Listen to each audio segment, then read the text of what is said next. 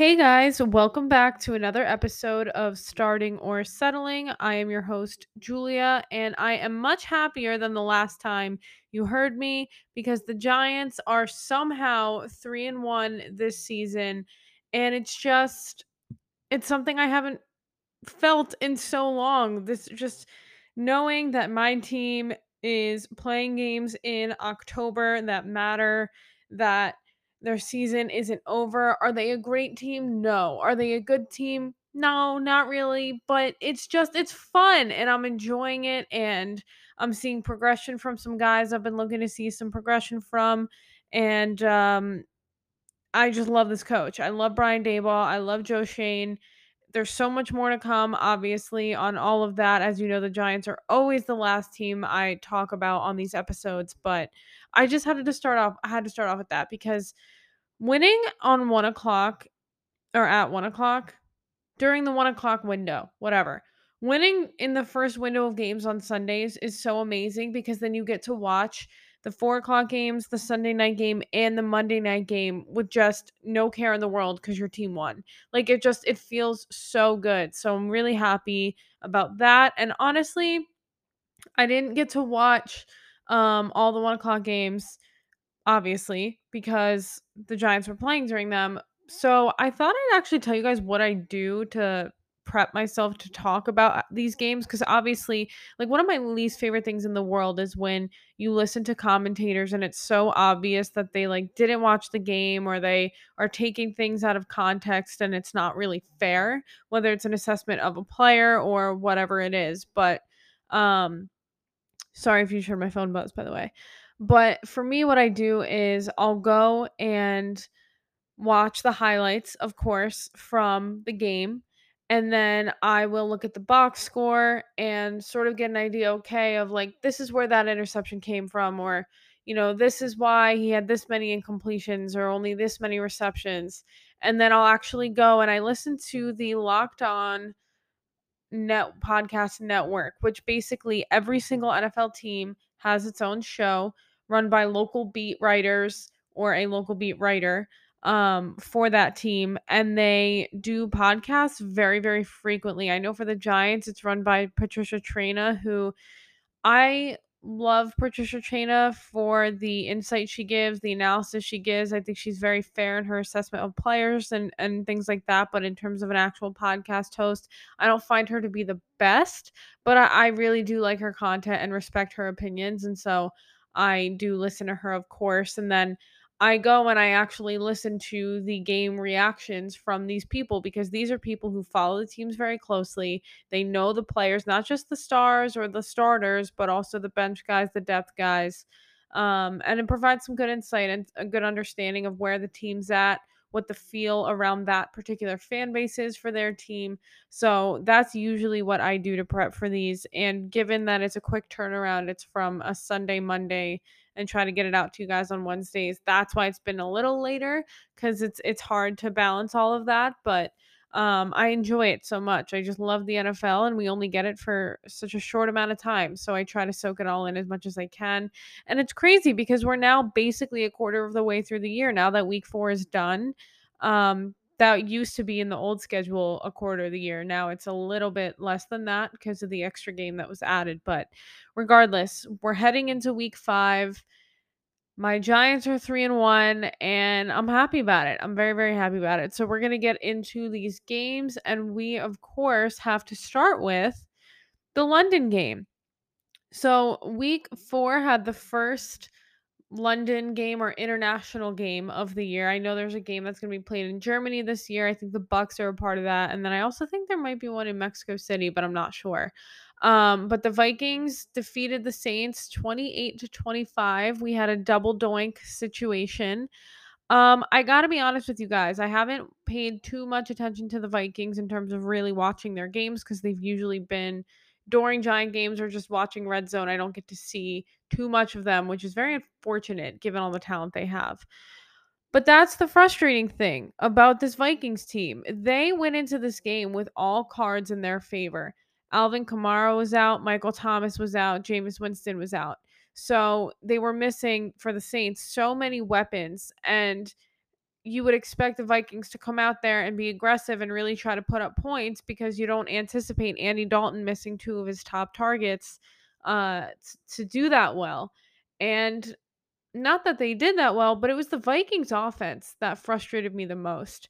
Um, Listen, we know what Kirk Cousins is. I know there were people that were high on the Vikings this year, that were high on Kirk Cousins this year. He's average. He will have some really good games, some really good drives, some really good throws, and then he'll have some really bad games, some really bad drives, and some really bad throws. And, I made the mistake of taking Kirk in my daily league.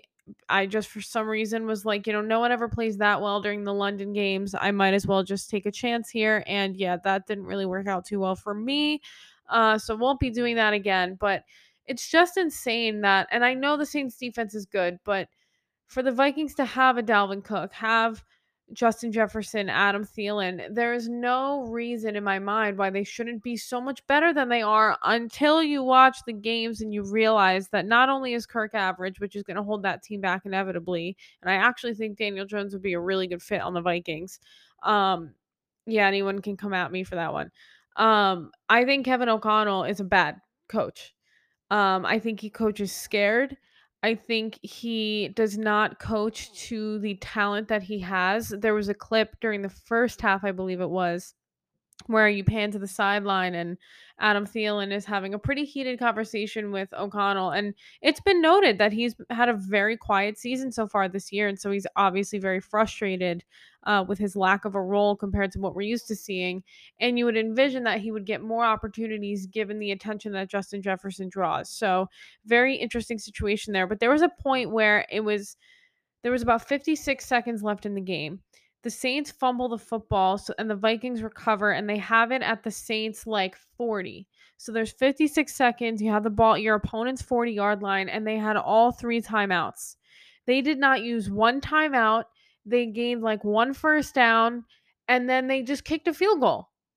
And it's like, you only won by a field goal. And I get, if your offense isn't looking that great, or if, guys are hurt or whatever it is, you want to potentially drop back and drop a new plan at halftime and make whatever adjustments you need to. But there was no need for that. And I tweeted it out and I was like, Jesus Christ, like this coaching is unbelievable. I would be infuriated if I was a Vikings fan. And conversely, for the Saints, I mean, listen, they did a good job of mitigating the big plays as much as they could. They did a good job of really not allowing Justin Jefferson to take over that game. They got good pressure on Kirk Cousins, forced a turnover from him early in the game when it looked like they were about to take a two-score lead. So the defense for the Saints did what they had to do, and same thing for the offense. I mean, it wasn't pretty by any stretch, but Andy Dalton held his own. He faced a good amount of pressure, and he was able to get the ball to his playmakers and let them go. And it came down to ultimately a missed field goal that double doinked first off the post and then off the crossbar. So the Vikings were able to hold on, and that's a huge win for them. But it certainly wasn't pretty, and I don't think any Vikings fan is feeling too great given what they were supposed to be this year or what the anticipation was around this team this year. So Vikings grabbed that win in the first international game for the NFL this year, although it was not in the most it wasn't in the prettiest fashion. We'll put it that way. So now we move on to the 1 o'clock window and the highest scoring game of the week. The Seahawks beat the Lions 48-45. And I don't really know how that makes me feel about the Giants offense. The fact that Geno Smith technically he put up 41 points because there was a pick six that Seattle's defense had. But keys to this game, the Lions missed 2 extra points, which, that's never a good thing. Would it have won them the game? No, but it maybe would have changed the way that they called certain plays. And that's just something to always make note of. Special teams, you never think about it until you have to, and you never want to have to think about it. Because that usually means that something bad happened, whether it be on punting, kickoffs, field goals, whatever it is. So that's obviously frustrating there, especially for a team that's hasn't found a way to really win besides the one win that they do have. But yeah, that's not that's not gonna be great for them. And then for the Lions defense, they're just really bad. Like, they are legitimately a very bad defense.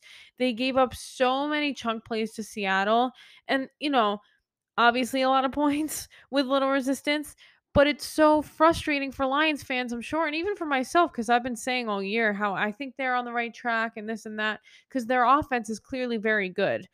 They did struggle. They had to make a little bit of a comeback bid, which they have had to do in most of their games this season, but they were able to not only move the ball but put up 45 points, and they were missing Amon-Ra St. Brown and DeAndre Swift, who were two of their top targets. And, they were a bit sloppy. Jared Goff, as I mentioned before, had a really bad pick six, which extended the Seahawks lead.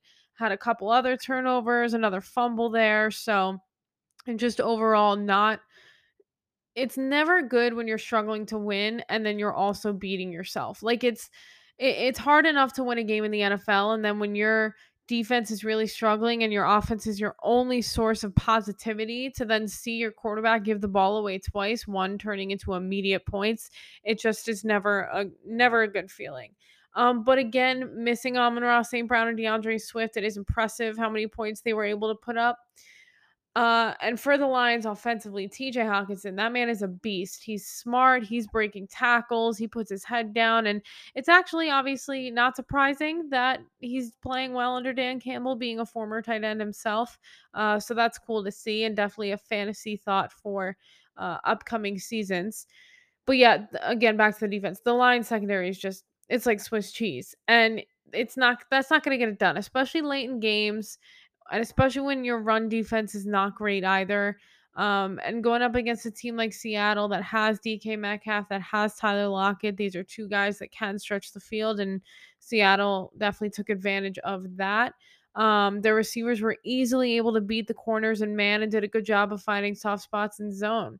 And so obviously the big story out of this game is Geno Smith. Again, it's like everyone week 1 was going nuts over him. Weeks 2 and 3, we all calmed down, and now he throws for a billion touchdowns, and we're like, okay, what's going on here?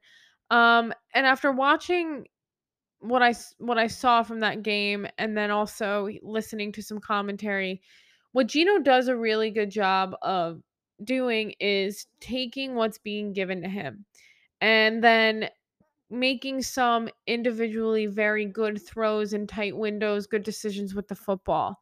He's not a great quarterback. Like, he's not going to be a game changer like a Pat Mahomes, a Justin Herbert, and Aaron Rodgers. He's never going to be at that level. I mean, most people won't be at that level, but even at the next tier of guys, I obviously wouldn't put him by like a Dak Prescott or anything, or a Kyler Murray.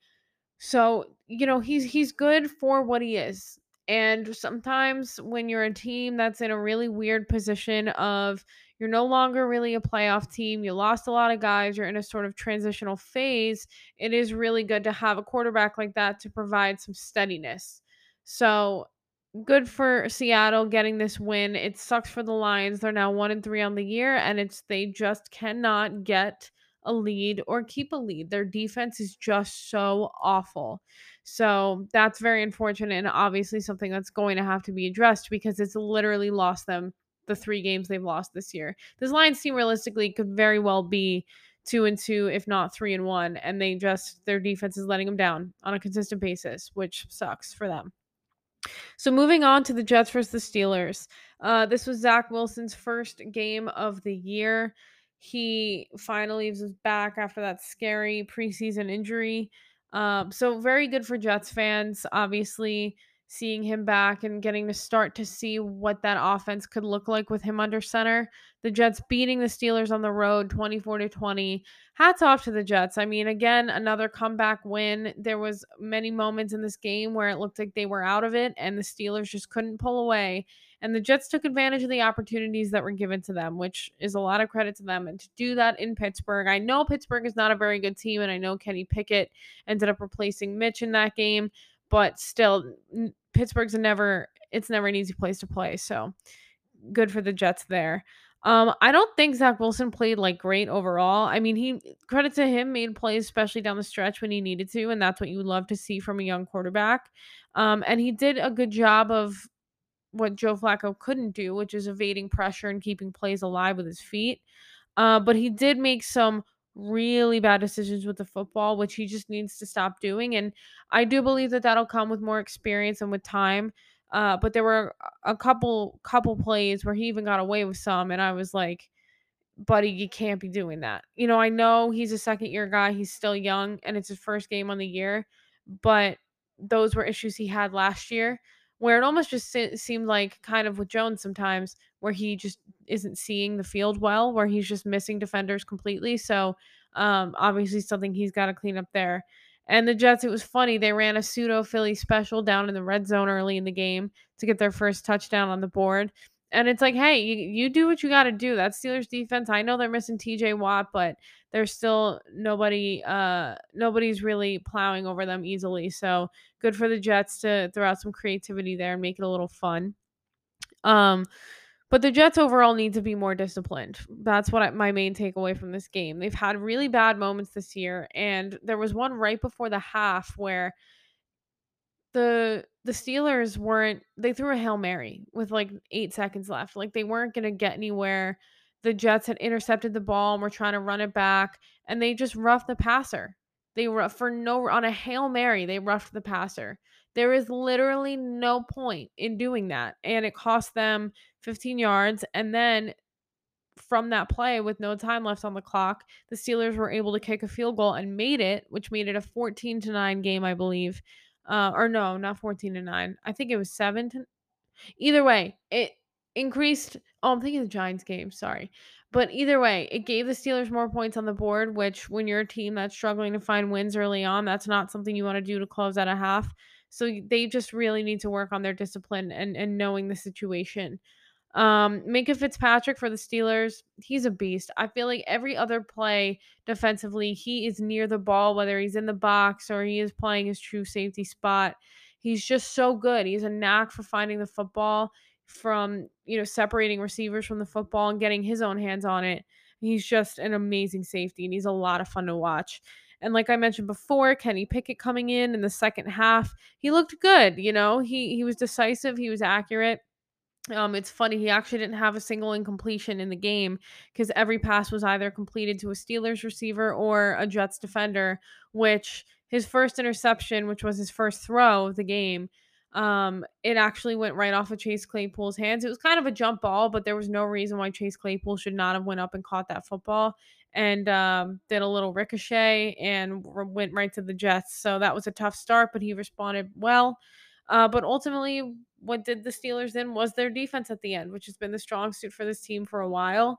And they just could not stop the Jets from going down the field and scoring the game winning touchdown with less than 20 seconds left. About less than 20 seconds left. And again, just good for the Jets. This is a huge win for them. This is a huge step in the right direction for them. And they're really making the AFC North pay right now, beating, I know they lost to the Ravens, but beating the Browns and the Steelers 2 weeks apart must feel good for them. So then we move on to the Titans and the Colts. So the Titans did a really good job this game. This is the first game all year they've done this, of just getting Derrick Henry the ball in space and letting him work. And it was major. He had 2 touchdowns on the day, just bowling guys over. You forget how fast he is when he is in space, given his size and his height and all that. And surprisingly for the Colts, their run defense, I mean, I know it's Derrick Henry, but it's not like this Titans offense has been doing well. And so the fact that Derrick Henry was able to play so well against a division rival, against a defense that was a top 5 defense last year, really disappointing for them and really put them in a hole early, which is what ended up making them lose 24-17 because they just couldn't complete the comeback.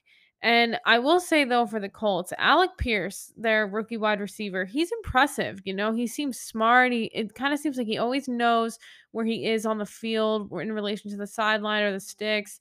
And he's always in just a great position to body off his defender. I have a feeling he's going to be sort of like a Hunter Renfrow for the Colts if the Colts can just get more help offensively. And that would start with the quarterback because Matt Ryan isn't it, which we all knew. but it is tough to watch there. But they do have a potentially young, good role playing second string or really good third string wide receiver in Alec Pierce, I think. So now we move on to the Chargers beating the Texans 34-24. The Chargers running game has been non-existent this season, but that changed in this game. Austin Eckler did a really good job of finding the soft spots in the Texans defense and just using his speed to get to the outside and get into the end zone. And Justin Herbert, I mean, he is just so good. And I know he's hurt and I know he's had a bad couple games, or not a bad couple games, a rough couple games, and he went out there and he did his thing, and I'm really happy for him because this was a huge win for the Chargers coming off of a 38-10 blowout loss to the Jacksonville Jaguars. They needed this desperately. They were winning the whole time. They never lost the lead, which was good. The Texans could have made it close at the end, but they just aren't good enough to pull away. And Davis Mills, similarly to Geno Smith, I think he's very average. I think Geno's a little better. But I think he's a very average quarterback, leaning bad. But he's doing what he can with what he has, which isn't much. Um, the Texans team, they're a tough team, but they're not going to be able to get over that hump. They're going to fight you till the end, but they're not going to come out of it looking very great. That's just one of those teams, and it's a shame because I feel like for the Texans, they've kind of been this bit of irrelevance for a while. So you just hope that they can start to turn it around in the coming future. Surprisingly, in our next matchup, the Falcons beat the Browns 23-20. Now, the Browns were at a disadvantage going into this game. They were missing Myles Garrett and Jadeveon Clowney. And injury news after this game is that Cordell Patterson, who's been a star as a running back for Atlanta over the past season and a quarter, he was put on IR. So he's got to miss at least 4 games because of a knee procedure that he had done on Monday, which sucks for them. Obviously, takes a huge weapon out of their offense, but you just got to hope for Atlanta's sake that they can get it together and rally the guys up and say, hey, you got to go these next few weeks without him and see what you can make of it. So despite missing Myles Garrett and Jadeveon Clowney for the Browns, on the other side of the football, Nick Chubb had a really great day. I mean, he is so much fun to watch. He just puts his head down and goes right at people, and he's also deceptively quick given his power. He's just a tough, physical, smart, disciplined running back. And I know where you can point back to week 2 against the Jets. I don't care what anyone has to say. I think Nick Chubb is great. I think he's a great running back. He's a lot of fun to watch. And he really was that entire offense for the Browns on Sunday. Both quarterbacks in this game. So we've got Jacoby Brissett and Marcus Mariota. They're average.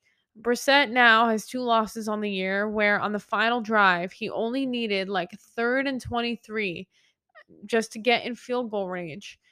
They didn't need a first down, and he threw picks. Like, you can't do that. Did it against the Jets, did it this week against Atlanta. Like, you just have to be smarter with the football at the end of games. So that was tough for them, obviously. Now I think the Browns, they won last week. They won week 1.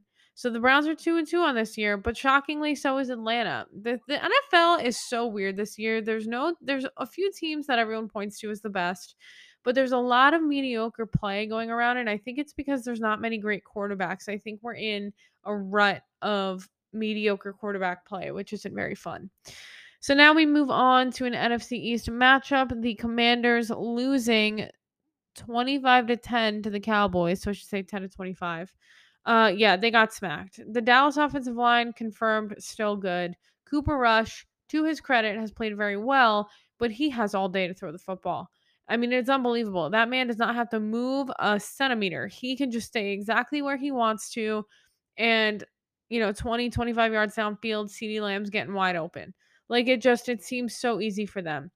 And the Dallas defensive line is scary good. And their secondary has good speed, but guys do get open on them. So it's really a matter of that upfront pressure by the Dallas defense, not allowing quarterbacks to feel confident throwing the football down the field. Because while Dallas defensive backs do get burnt a lot, they do get a lot of interceptions. So their aggressive play style, their aggressive play calling worked out for them in this one as they only gave up 10 total points.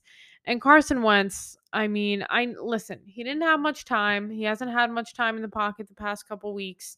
You can't fully put the blame on him, but he doesn't look good. He just doesn't look good. He looks old. He looks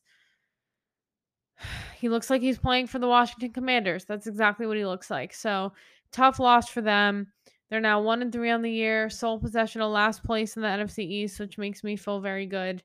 But obviously, just not an ideal game for them. They really just looked flat, and any momentum they had after they scored early in the first half, they just completely wiped it out by not being able to get a stop on defense. And complimentary football, it'll do wonders for you. And if you ruin those opportunities, the momentum swing is very apparent. So now another NFC East team involved in this matchup, the Jaguars losing to the Philadelphia Eagles 21-29. The Eagles are a great football team. They really are.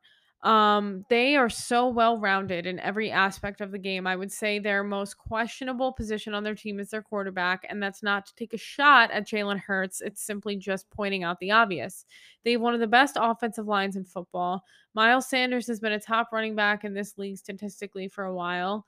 Their wide receivers and AJ Brown and Devonta Smith. And then you look at the defensive side of the ball, one of the best defensive lines in the league, as well as linebackers. And that secondary is just locked down between Bradbury and Slay and Maddox. They are a really good football team. And you knew it was going to be tough for Jacksonville to go in there, but they made it a game to their credit. The Jacksonville is not a team to sleep on in terms of their outlook. I actually think if they can get a competent team around him, which I have faith in Doug Peterson doing, I have a feeling that they're going to surprise some people, make a wild card spot, and make things tough on their opponents because Trevor Lawrence, again, I think he's very talented. And then obviously Jacksonville has other guys like Travis Etienne Jr. He's been having a solid season. So, one thing though that Trevor Lawrence has to do is he has to hold on to the football. He fumbled the football by himself like 4 times and got lucky that he fell on every single one of them. But he literally, there was one play, he was rolling out to his right, and it looks like he went to pump fake and just completely lost the ball, and Philly recovered. So you really can't do that there, and that's something he's got to have to work on. And if this were Daniel Jones, he would be getting killed. Just saying. But I had to throw that in there. So yeah, that obviously I'm not happy with an Eagles win, but I expected it, so it didn't hurt too bad. And then the last of the 1 o'clock games was the Bills Ravens game. Now, this game started off crazy. Josh Allen with a pick. The Ravens out early in front. And the Bills, they did what a lot of people have criticized them for not doing over the past couple seasons, which is winning close games. They've either been blowing out teams or losing games that are close. And they finally were able to squeak out a win at the end of the game after John Harbaugh made some questionable decisions about whether to go for it or not on goal to go scenarios. And you could say it ended up costing them the game because they only lost by 3. But ultimately, this Ravens team, I think they're a good team. I don't think they're a contender. I think they'll probably make the playoffs, but that might be it for them because they just don't have the weapons. They don't have the depth. It's not the same team that we're accustomed to seeing for the past 2-3 years. And, I'm curious to see how John Harbaugh manages that. I'm curious to see how contract talks between Cordell Patterson. You guys, could you not tell I'm tired? That was crazy. Not Cordell Patterson. Contract talks between Lamar Jackson and the Ravens. I wonder how those are going to be impacted, but it's very evident the Ravens would be a shell of a football team if it wasn't for Lamar. And for that reason alone, I think he deserves to get paid. But again, not my call, so we will see. But the Bills got the best of them in this game. They were able to make plays late when they needed to. And listen, again, a win is a win in the NFL, and you take it any way you can slice it. And good for them. They deserve it. I'm rooting for the Bills this year, so they deserve it. So now we move on to the 4 o'clock games, and we start with the Cardinals beating the Panthers 26-16. I gotta say, there was nothing really to write home about this game for either team. I would say my biggest takeaways are that the Cardinals are a mess and the Panthers are just absolutely horrifically bad. For the Cardinals, Kyler Murray had a solid day. He definitely turned it on in the second half. That whole offense did, to be honest, and they were able to really separate themselves from the Panthers with a fourth quarter touchdown to ice it. For the Panthers, though, it's so crazy, right? Because you look at the skill positions: DJ Moore, Robbie Anderson, I can't remember, and Christian McCaffrey. And then you look at Baker Mayfield as the addition. He should be better than Sam Darnold was. And you're looking at the lack of production from this offense, and you get confused. You're like, how is this possible? And honestly, I blame Matt Rule. I do. I think he's done a really bad job of utilizing the talent that he has, and I think Baker has just been off. And I know Ben McAdoo's the offensive coordinator over there, and from what I'm hearing from Carolina fans, it's just there's got to be a complete overhaul of this team. They tried to make it work, and it just with Matt Rule, and it hasn't. They gave him a new quarterback. Doesn't seem like that's the solution. And for a guy like Baker Mayfield at this point, and I said this a couple weeks ago, we really have to start evaluating his level of talent. And was it really the Browns? Was it really the receivers? Was it really Kevin Stefanski? Or is it just him and it's starting to lean that way? And I know 2 seasons ago, the Browns looked poised to potentially make a run at the Lombardi Trophy and fell short against the Chiefs in the playoffs. But with the talent that that team had, and I know Odell got hurt a couple times, it still to me is inexcusable. I mean, team was a quarterback's dream, and he just came up short. And that's no pun intended to his height. He also, since he's entered the league, leads the league in batted passes at the line, which that's confusing to me, especially when you look at the opposition in Kyler Murray, who's one of the shortest quarterbacks in the league, if not the shortest. And it's how he's not up there, I don't know. So it has to be in whatever defenders are seeing in his release or his eyes or something. So the Carolina Panthers are just a complete disaster. They're now 1-3 on the year, and to me, there's no putting this thing back together. And I would be very surprised if Matt Rule makes it through the season, barring some pretty crazy changes. So now we move on to the Broncos and Raiders. This game made me happy. I was very happy to see the Raiders finally get their first win on the year. And I was also very happy to see the Broncos lose. And when you look at what the Broncos have, similarly to the Panthers, they've got a ton of talent too. And it's very weird why they're not doing well, and so you have to look to coaching. And I know that Nathaniel Hackett, this is his first head coaching gig. He just doesn't seem like he's ready for it, and he was handed a Super Bowl ready roster, in my opinion. And this team is just struggling every week to put up points. I mean, honestly, they look like the Giants offense at times. I know they put up more points than we do. Actually, no, they really don't. I take that back. They really don't. They just look completely discombobulated. Russ doesn't look good at all. And they just lost Melvin Gordon for the year with a torn ACL. And conversely for the Raiders, I mean, they finally got over the hump. They finally were able to pull out a win, both sides of the ball doing what they needed to do. Was it pretty? Was it perfect? Absolutely not. But, a 9-point win to get your first win on the year against a division rival, is it going to be a very difficult road to try and turn it around, especially when the Chiefs are playing the way that they are? Absolutely. But their season's not over. And the AFC West overall is very close. Now, with both the Broncos and the Chargers at 2-2. Again, this also two teams with so much talent and really bad coaching. It is just a shame. And I think that's why we're seeing so much mediocre play from teams as a whole around the league, because I really think we're in a weird spot where coaches that have been really good are sort of running their course or have run their course and are on their way out. And these new coaches either just aren't ready or they don't have the guys they want in order to make the team work. And it sucks because when you have on that field Jerry Judy, Devontae Adams, Darren Waller, you want to see more production, more exciting plays, more close games, and it's just been sloppy. So disappointing in that sense, but excited for the Raiders. As you guys know, I've kind of been pulling for them a little bit in the AFC West. Their season is going to be very difficult, but it is certainly still alive. Not well, but alive. And now we move on to probably the most surprising game of the week. The Packers barely beating the Patriots 27-24 in overtime.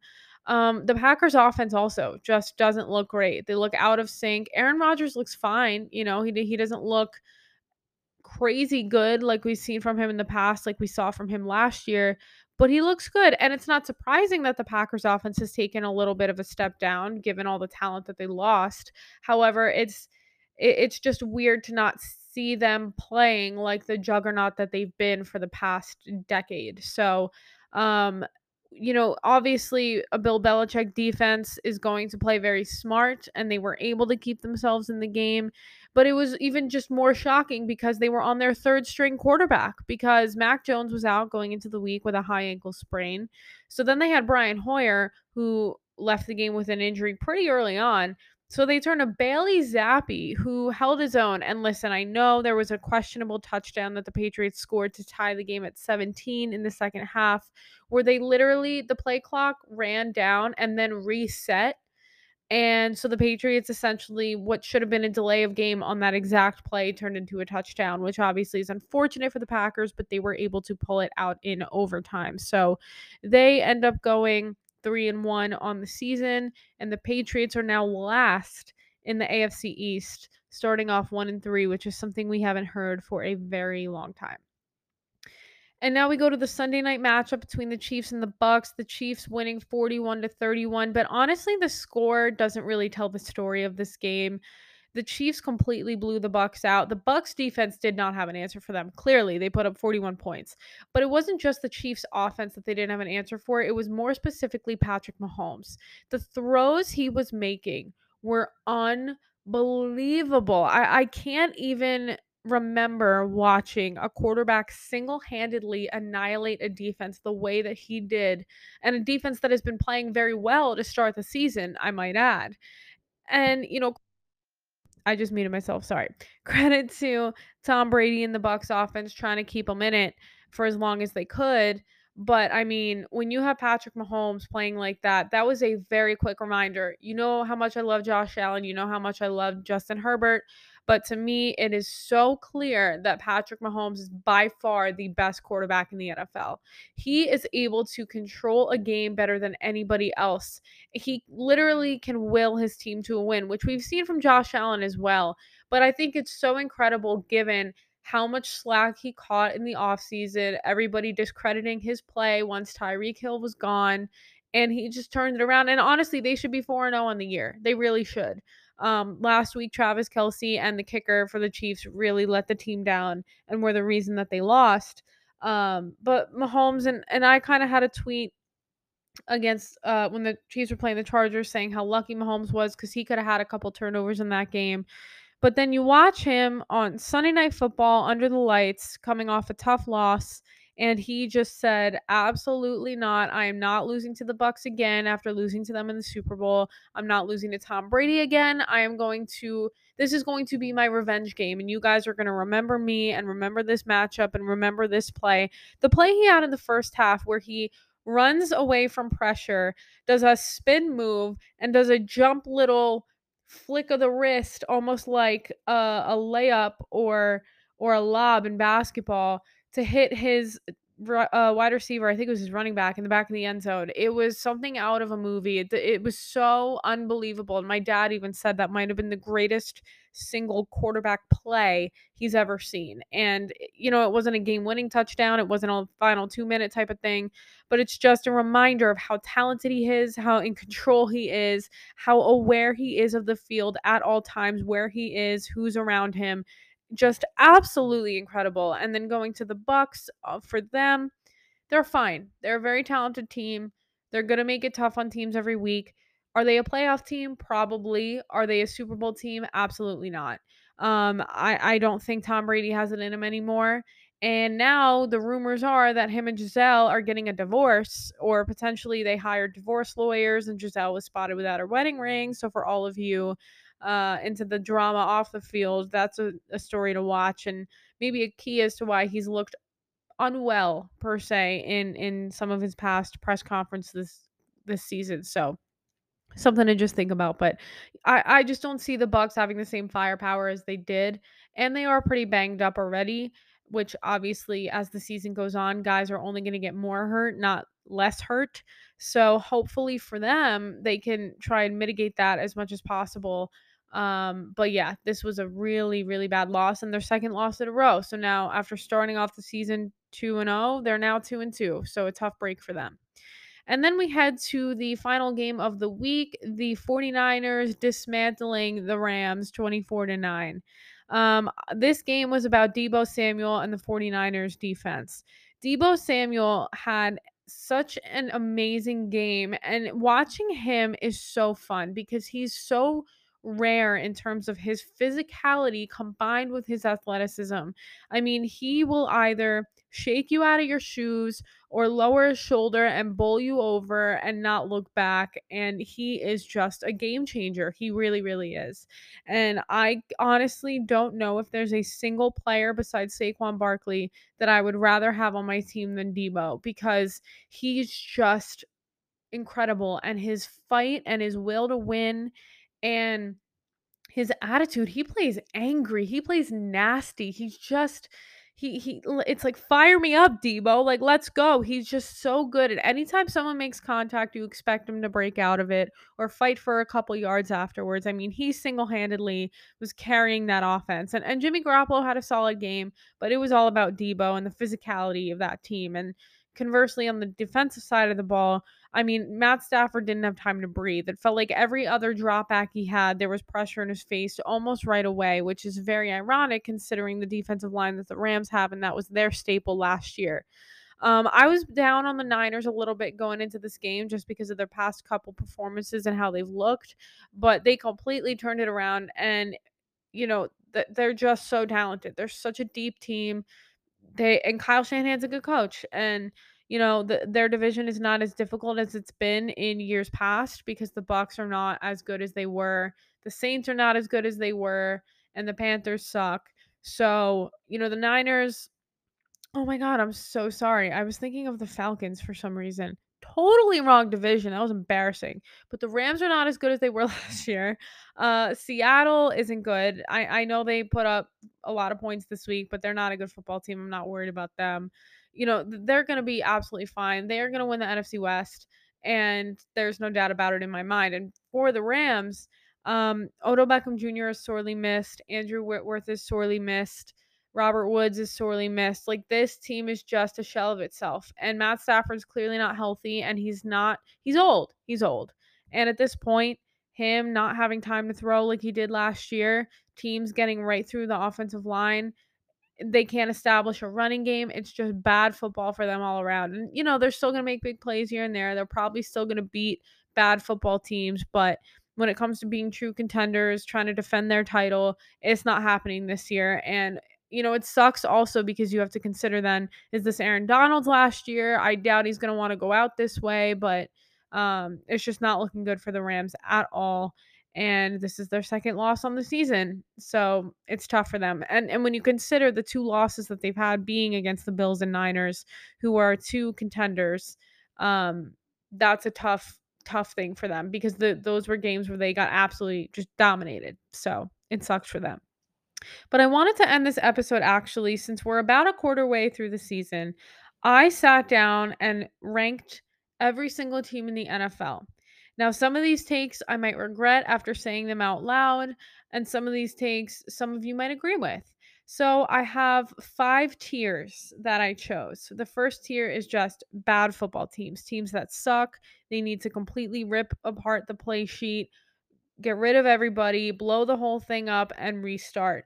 Then we have the teams that I call are working on it. So they're not good yet, but they're getting there. They're showing you signs of promise and what the future can hold in a season or two. Then we have the mediocre teams, which they're not going to make the playoffs most likely. They might sneak in a wild card here or there, but you see that give them an off season and they're potentially ready to go. And I also have some teams in there that were expected to be a lot better than they actually are, some disappointing teams. Then we have the good teams, and they are really good, but I don't know if they're good enough to win the Super Bowl. And then we have the true contenders who are my true this could be the AFC Championship matchup, NFC Championship matchup, and the winners going to the Super Bowl. So I'll start with the good teams. No, I'll start with the bad teams. So the bad teams, bottom of the barrel. I have the Commanders, the Cardinals. Yes, the Cardinals. They just absolutely suck. The Bears, the Steelers, the Panthers, the Texans, and the Colts. The Colts and Cardinals and Steelers, I understand everyone might be like, oh no, they could be working on it type of deal. No, they're bad. They missed their window. It's over for them. Bad football all around. Now, the Steelers, I might change my mind depending on how Kenny Pickett performs, but I don't have faith. Then we have the working on it teams. Yes, I'm a little biased here, but it's true because the Giants are 3-1. So it wouldn't be fair to put them under bad because they beat two of those teams that are on that list of the bad teams in the Panthers and not the Commanders, the Panthers and the Bears. So working on it. The Giants, the Jets, the Patriots, the Seahawks, the Lions, the Falcons, the Saints, and the Jags. And I know the Lions have been bad, but their offense is really good. They just got to get their defense together. So that's why I say in an offseason, I can see them becoming a mediocre to good team. And I also think Dan Campbell's going to be a really good coach for them. And I don't think any other team on there should be a surprise. Maybe the Falcons, but I think they've got a lot of skill position players on both sides of the ball. They just really need a quarterback and to shore up that defense up front, especially. So then we have the mediocre teams. So again, these are teams that most likely won't make the playoffs, or they should be a lot better than they actually are. And this is the Broncos, the Raiders, the Bengals, the Browns, the Bucks, and the Titans. Now I know the Browns are missing their starting quarterback until week 12, but even still, like, they've blown some big games. They should have beaten the Falcons this week and just didn't. And they should have beaten the Jets in week 2 and just completely collapsed. And so that's disappointing for them. They easily could be 4-0 right now. So then we go to the good teams. These are playoff teams. These are teams in my mind that are going to make a tough run to the Super Bowl, but I don't think they're actually going to get there. That is the Cowboys, the Dolphins, the Rams, the Chargers, the Packers, Vikings, and Ravens. Now I know the Rams might be confusing because of um how I just evaluated them. My only thing is it's really hard to take a team that just won the Super Bowl and has a coach that has gone to the Super Bowl twice in the past 5 years and say that they're not making the playoffs this year. They're still 2-2. I think they're going in a wild card, and that's what I'm saying. And then I have the true contenders. There's 4 teams on this list. For the NFC, it's the Eagles and the 49ers. And for the AFC, which would be such a sick championship game if this could happen, a rematch, the Bills and the Chiefs. So that is how I'm ranking every team as we're about a quarter way through the season. Thank you guys for listening to this episode. I hope you enjoyed. Let me know what you thought of my analysis, or would you call it analysis? I don't know. And also my rankings of all of these teams as of now. That is obviously subject to change as the season goes on. But either way, it's a lot of fun. It always is. And we are starting week 5 off with a Thursday night, not great game. This matchup is a little disappointing. I'm not going to lie to you guys, especially given how these teams were supposed to perform this year, being the Colts and the Broncos. To me, the Broncos are the better team here. I have the Colts being actually bad, and I think Jonathan Taylor is kind of banged up too, which obviously isn't great for them because he's really their only weapon on offense. So I'm taking the Broncos on this one solely because there's no excuse for them to lose this at home, and I'm gonna go Broncos 24, Colts 14. sloppy game, ugly game, but the Broncos will pull away. So thank you all for listening. I will catch you on the next one, and let's go Giants.